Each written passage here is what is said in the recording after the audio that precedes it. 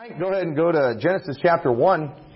I am going to attempt to try to explain something extremely deep tonight. I mean, we are going to try to go so deep that we're going to go places that we've never been before. Literally speaking, I guess you could say. But what I want to try to do tonight, and the best way I possibly can, I want to try to explain eternity and help us to try to understand eternity. Because, one, we talk about having eternal life all the time, don't we? And that's a pretty exciting thing, having eternal life. Well, what does that mean? Hopefully you're interested in that. But also, helping us understand eternity or trying to look at things with an eternal mindset will help us avoid some false doctrine that's out there about salvation, especially concerning, like in areas like Calvinism and stuff. There's some teaching out there that it's already preordained who's going to be saved and who's not going to be saved, and they'll take some verses that it really makes it look like that.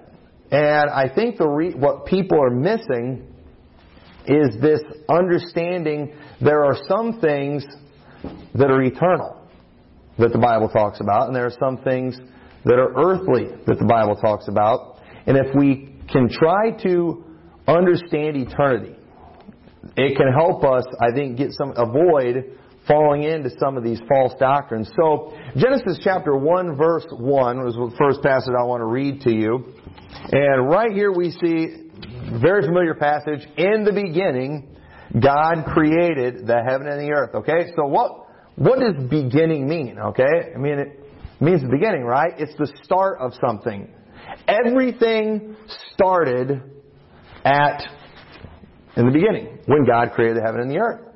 And it says, "And the earth was without form and void, and darkness was upon the face of the deep, and the Spirit of God moved upon the face of the waters. And God said, Let there be light, and there was light.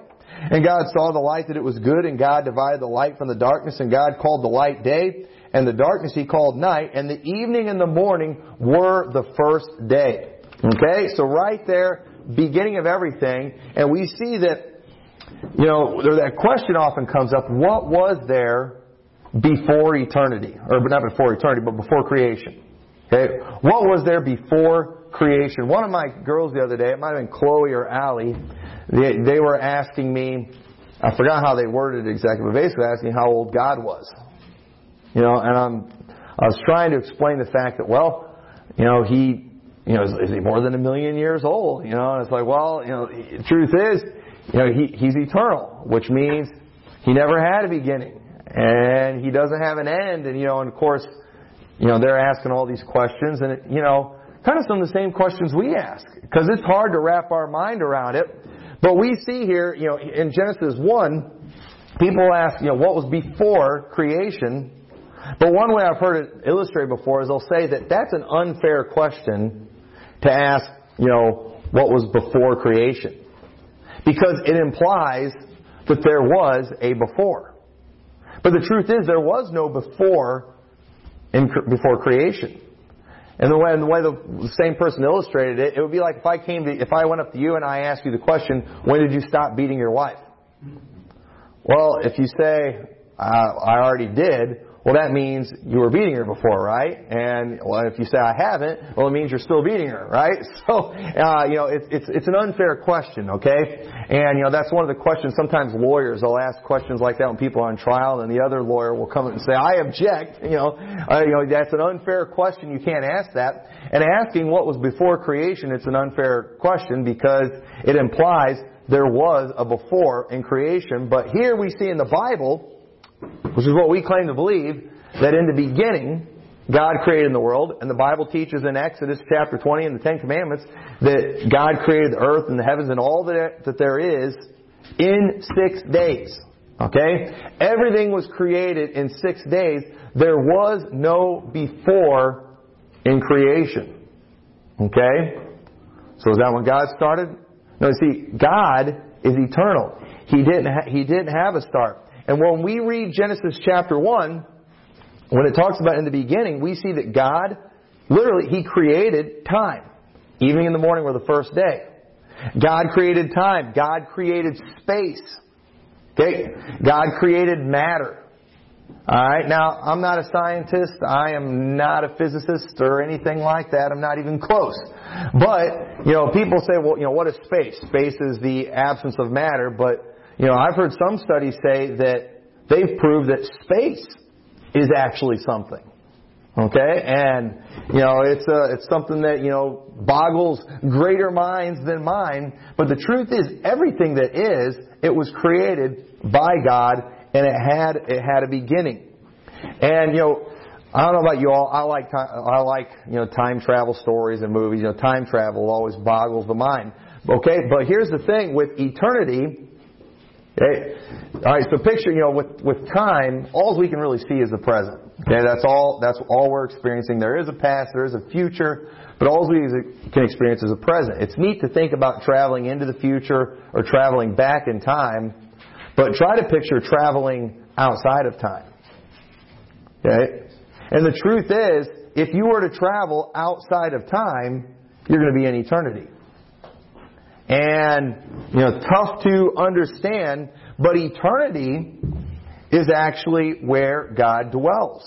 1 Timothy chapter 1, verse 17, it says, "Now unto the King eternal, immortal, invisible, the only wise God, be honor and glory forever and ever. Amen." Right there, it mentions the King eternal, immortal, invisible. Okay? Now, all we can comprehend and understand are things that are visible. Okay? And an interesting thing about creation, too, everything that we know, it all has an expiration date, I guess you could say. Think about it. It mentions God as being immortal. Okay? Everything on this planet is decaying, isn't it? Not just on this planet, in the universe is decaying. I mean, even scientists will admit eventually the sun will burn out. Eventually the stars will burn out. If we were going to be around long enough, eventually those things would go away. And the Bible talks about heaven and earth passing away. Eventually, everything goes away. Everything, even a rock, eventually. It'll take a long time, but eventually, it wears out. Everything goes away eventually. But God, He is outside of the earthly or the universe of physical time and matter that we know. He is in eternity. Therefore, He is immortal and He is invisible. Okay? We can't see Him. Why? You can only see what has matter, right? Okay? Everything, things that are made of matter, which is everything, we can see. Even things that, obviously there are some things that are invisible to the naked eye, but even those things can be seen if looked at through a microscope, or even you can see the evidence of those things, like the wind. Technically you can't see it, but you see the evidence of it. And everything that we know of is visible. Okay? There's no such thing as anything that's just completely invisible. Alright? But God is invisible. He's immortal, invisible. Why? Because He's eternal. Alright? So He is outside of time and space and matter. Okay? This is tough for our minds to comprehend. Listen, I stand around all day thinking about this stuff and, I almost getting a headache from this stuff. Hopefully I can get across what I want to get across to you. But, in Isaiah chapter 57 verse 15, it says, "For thus saith the high and lofty one that inhabiteth eternity." Y'all see that? That's God inhabiteth eternity. That's where He lives. That's where He's at. You want to go find God? Find out how to get into eternity. You can't get there from a spaceship. You're not going to get into heaven with a spaceship. Why? Because it's not in this universe. It's not in physical matter as we know of. You're not going to get there. You're not going to get there in your physical body. You're not going to be able to see it with the naked eye. He inhabiteth eternity, whose name is holy. I dwell in the high and holy place with him also that is of a contrite and humble spirit, to revive the spirit of the humble and to revive the heart of the contrite ones. For I will not contend forever, neither will I be always wroth, for the spirit should fail before me, and the souls which I have made. We see that the ones who have eternal life, we're going to see in a little bit, are the ones who believe in the Lord Jesus Christ. Those who admit they're a sinner. Okay? Those who are, of a humble spirit, who are contrite. Those who recognize their sin and believe in the Lord Jesus Christ. We will dwell with Him one of these days. Where? In eternity. Okay? That's something that we have to look forward to. But God does. He dwells in eternity. It's another place, if you want to say, outside of time and space and matter as we know it. And so immortality, it's something that's difficult for us to understand because everything in this universe is decaying. Nothing in the universe lasts forever. 2 Corinthians 4:18 says, while we look not at things which are seen, but at things which are not seen. For the things which are seen are temporal, but the things which are not seen are eternal. Y'all see that? The things you can see, they're all temporary. They're temporal. The stars, everything that you see is temporary. Okay? That's all we know. But we're supposed to be looking at things that we can't see, which are things that are eternal. We're supposed to be focused on things that are not of this world, but are outside of this world and of this universe. Things that are eternal. You know, when I was a kid, I was kind of confused about this because I got indoctrinated by the song, somewhere in outer space, God has prepared a place. And I used to look at the stars and wonder, could one of those be light from heaven? And I used to think that somewhere out in outer space was where heaven was. But the truth is, it's not in space somewhere. Everything out there, it's temporary, it's temporal. It's beyond that. It's outside of that. Heaven is in eternity. And eternity is some place that we can't get to in this physical body yet, until we become like Christ. And that's another story for another day. And that's why in 1 Corinthians 15 it says this mortal must put on immortality. One of these days we'll have a body like Christ that will not decay, that will not fade away, and that is holy, and it will be able to step over into eternity. And I'm looking forward to that. So immortality. It mentions God as immortal. It mentions Him as invisible. So, everything that is in the universe, it's made of matter. It's something that can be seen, even if it's invisible to the naked eye. And so, I want to show you, there's really not a lot of references to eternity in the Old Testament. But I want to show you the ones that are there. The very first time the word eternal is used in the Bible is in Deuteronomy 33:27. And it says, the eternal God is thy refuge, and underneath are the everlasting arms, and He shall thrust out the enemy from before thee, and shall say, destroy them. That's the first time we see the word eternal or eternity used in the Bible, talking about the eternal God. And then we read Isaiah chapter 57 verse 15, where it shows where God, He inhabited eternity. We already read that one. And then go over to Isaiah chapter 60. Isaiah chapter 60, and we see a reference to eternity in here, but I want to read this chapter to you because there's some good insight in here, I think. Isaiah chapter 60, verse 1 says, arise, shine, for thy light is come, and the glory of the Lord is risen upon thee. For behold, the darkness shall cover the earth, and gross darkness the people. But the Lord shall arise upon thee, and His glory shall be seen upon them. And the Gentiles shall come into thy light, and the kings of the brightness of thy rising. Lift up thine eyes round about, and see, all they gather themselves together, they come to thee. Thy son shall come from far, and thy daughter shall be nursed at thy side. Then thou shalt see and flow together, and thine heart shall fear and be enlarged, because the abundance of the sea shall be converted unto thee. The forces of the Gentiles shall come unto thee. The multitude of camels shall cover thee, the dromedaries of Midian and Ephah. All they from Sheba shall come. They shall bring gold and incense, and they shall show forth the praises of the Lord. Now, I'm wondering if this is kind of a reference or a prophecy too about the wise men who came. They came from all over. They brought those gifts to Jesus of gold and incense. I think what we're seeing here is some prophecies about Jesus Christ's return and almost His first and second coming. But while those things are spread very far apart, as far as eternity is concerned, it's basically the same time, I guess you could say. But let's keep reading. It says, all the flocks of Kedar shall be gathered unto thee. The rams of Nebaioth shall minister unto thee. They shall come up with acceptance on mine altar, and I will glorify the house of my glory. Who are these that fly as a cloud and as the doves to their windows?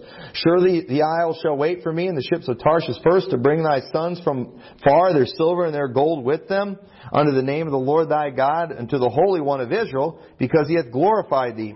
And the son of strangers shall build up thy walls, and their kings shall minister unto thee. For in my wrath I smote thee, but in my favor have I had mercy on thee. Therefore thy gates shall be open continually, they shall not be shut day nor night, that men may bring unto thee the forces of the Gentiles, and that their kings may be brought. I think this could be a spiritual reference just to people getting saved from all over and coming to the kingdom of God. For the nation and kingdom that will not serve thee shall perish, yea, those nations shall be utterly wasted. The glory of Lebanon shall come unto thee, the fir tree, the pine tree, and the box together, to beautify the place of my sanctuary. I will make the place of my feet glorious. The sons also of them that afflicted thee shall come, bending unto thee, and all they that despise thee shall bow themselves down at the soles of thy feet, and they shall call thee the city of the Lord, the Zion of the Holy One of Israel. Whereas thou hast been forsaken and hated, so that no man went through thee, I will make thee an eternal excellency, a joy of many generations. Thou shalt also suck the milk of the Gentiles, and shalt suck the breast of kings, and thou shalt know that I, the Lord, am thy Savior and thy Redeemer, the Mighty One, O Jacob. For brass I will bring gold, and for iron I will bring silver, and for wood brass, and for stones iron. I will also make thy officers peace, and thine exactors righteousness. Violence shall no more be heard in thy land, wasting nor destruction within thy borders. But thou shalt call thy walls salvation, and thy gates praise. The sun shall be no more thy light by day, neither for brightness shall the moon give light unto thee. But the Lord shall be unto thee an everlasting light, and thy God thy glory. We know in the millennial kingdom there's going to be no sunlight. There is there. That's something that's to come. That's a city that we're all going to be. The Bible refers to that holy city of New Jerusalem as the bride, the Lamb's wife. And they are inhabited by, I believe, all the saved people that there have ever been. Thy sun shall no more go down, neither shall thy moon withdraw itself, for the Lord shall be thine everlasting light, and the days of thy mourning shall be ended. Thy people also shall be all righteous. They shall inherit the land forever, thy branch of my planting, the work of my hands, that I may be glorified. A little one shall become 1,000, and a small one a strong nation. I, the Lord, will hasten in his time. So we see here, I believe, it's a very prophetic, scripture that I think has reference to the first coming of Christ and also the second coming of Christ. Okay, the reason that there is a kingdom of God and there, will one day be a New Jerusalem is because Jesus came that first time and died for the sins of man, and all who come to Christ are a part of that kingdom of God. And it is an eternal kingdom, it mentions. Okay? It's an eternal kingdom. One that is beyond, it's not of this world. Okay? It is eternal. It is outside this world. But that's one of the few references we see to eternity in the Old Testament. And then Micah chapter 5 verse 2, it doesn't use the word eternal, it uses the word everlasting, which doesn't always mean eternal. But in this case I think it does, because look, and this is also prophetic of the Messiah, of Jesus coming. This verse is referenced in Matthew when the wise men came and were looking for Jesus. Herod wanted to find out where he was supposed to be born. He had them look it up, and they read this very verse here, Micah 5:2. But thou, Bethlehem Ephratah, though thou be little among the thousands of Judah, yet out of thee shall he come forth unto me, that is to be ruler in Israel, whose going forth have been of old from everlasting. Y'all see that? Talking about Jesus Christ. He's been going forth from old to everlasting. Okay, I believe this part here, it's saying both ways. Eternal is what it implies there, talking about Jesus Christ. Jesus Christ is eternal, just like God is eternal. And it's hard to wrap our mind around it, but it's clear that's the case in the Bible. And so eternal life, okay, which is what we're all about, which is what we talk about, it's something that Jesus is the one who started talking about eternal life. We don't see that term eternal life in the Old Testament, but the first time eternal life is mentioned in the New Testament chronologically is in John chapter 3, right before John 3:16, that whosoever believeth in him should not perish, but have eternal life. Y'all see that? Okay? Now, what do we call life here on this earth? Well, it's from the time we believe it begins at conception and it goes until you breathe out your last breath. Okay? Life on earth, physical life, it's temporary. But eternal life never ends. Okay? And that's what we all want. That's what we're looking for. That's why we want people to get saved so they can have eternal life. And then Matthew chapter 19 verse 16, this is the first time eternal life is used in the New Testament, even though this came later. And behold, one came and said unto him, Good master, what good thing shall I do that I may have eternal life? And that was something that he probably heard Jesus talking about, eternal life. That's what Jesus came to give, eternal life. He didn't come to build a kingdom that's of this world because it's all temporary. He didn't come to just give the physical blessings and heal people because those things were temporary. He came to give eternal life, a life that's outside of this world. That goes beyond this world, it goes beyond matter, that is in eternity, which is the habitation of God. John 6:54. Jesus said, Whoso eateth my flesh and drinketh my blood hath eternal life, and I will raise him up at the last day. Okay? Even those who die physically, those who are saved, who believe in Christ, they're going to get raised up at the last day. We're going to come back to life. And so that's something we had to look forward to. And so just like there's eternal life, there's also eternal death.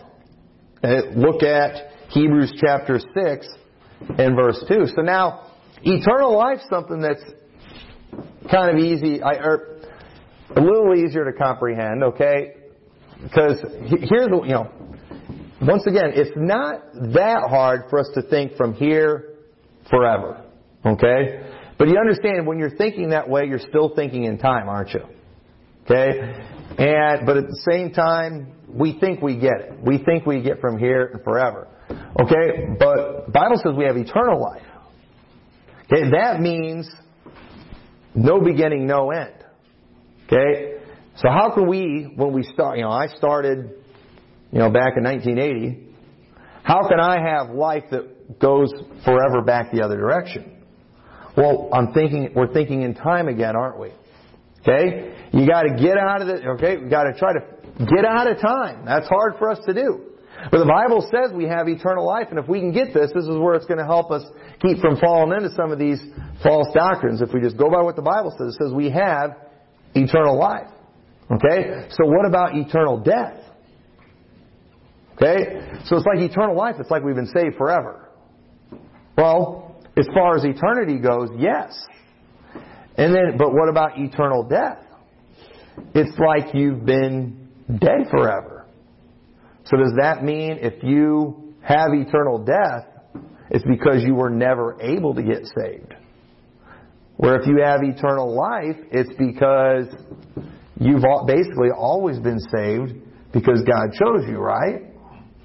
Alright, well, I think, hopefully, I'm going to explain this where it will be clear. We'll see what happens. Okay, so I confuse myself with these things sometimes. But all right, so let's read these verses about eternal death to show there is eternal death. It says on Hebrews 6:2, of the doctrine of baptisms and of laying on of hands and of the resurrection of the dead and of eternal judgment. All right, eternal judgment. Mark 3:2. But he that shall blaspheme against the Holy Ghost hath never forgiveness, but is in danger of eternal damnation.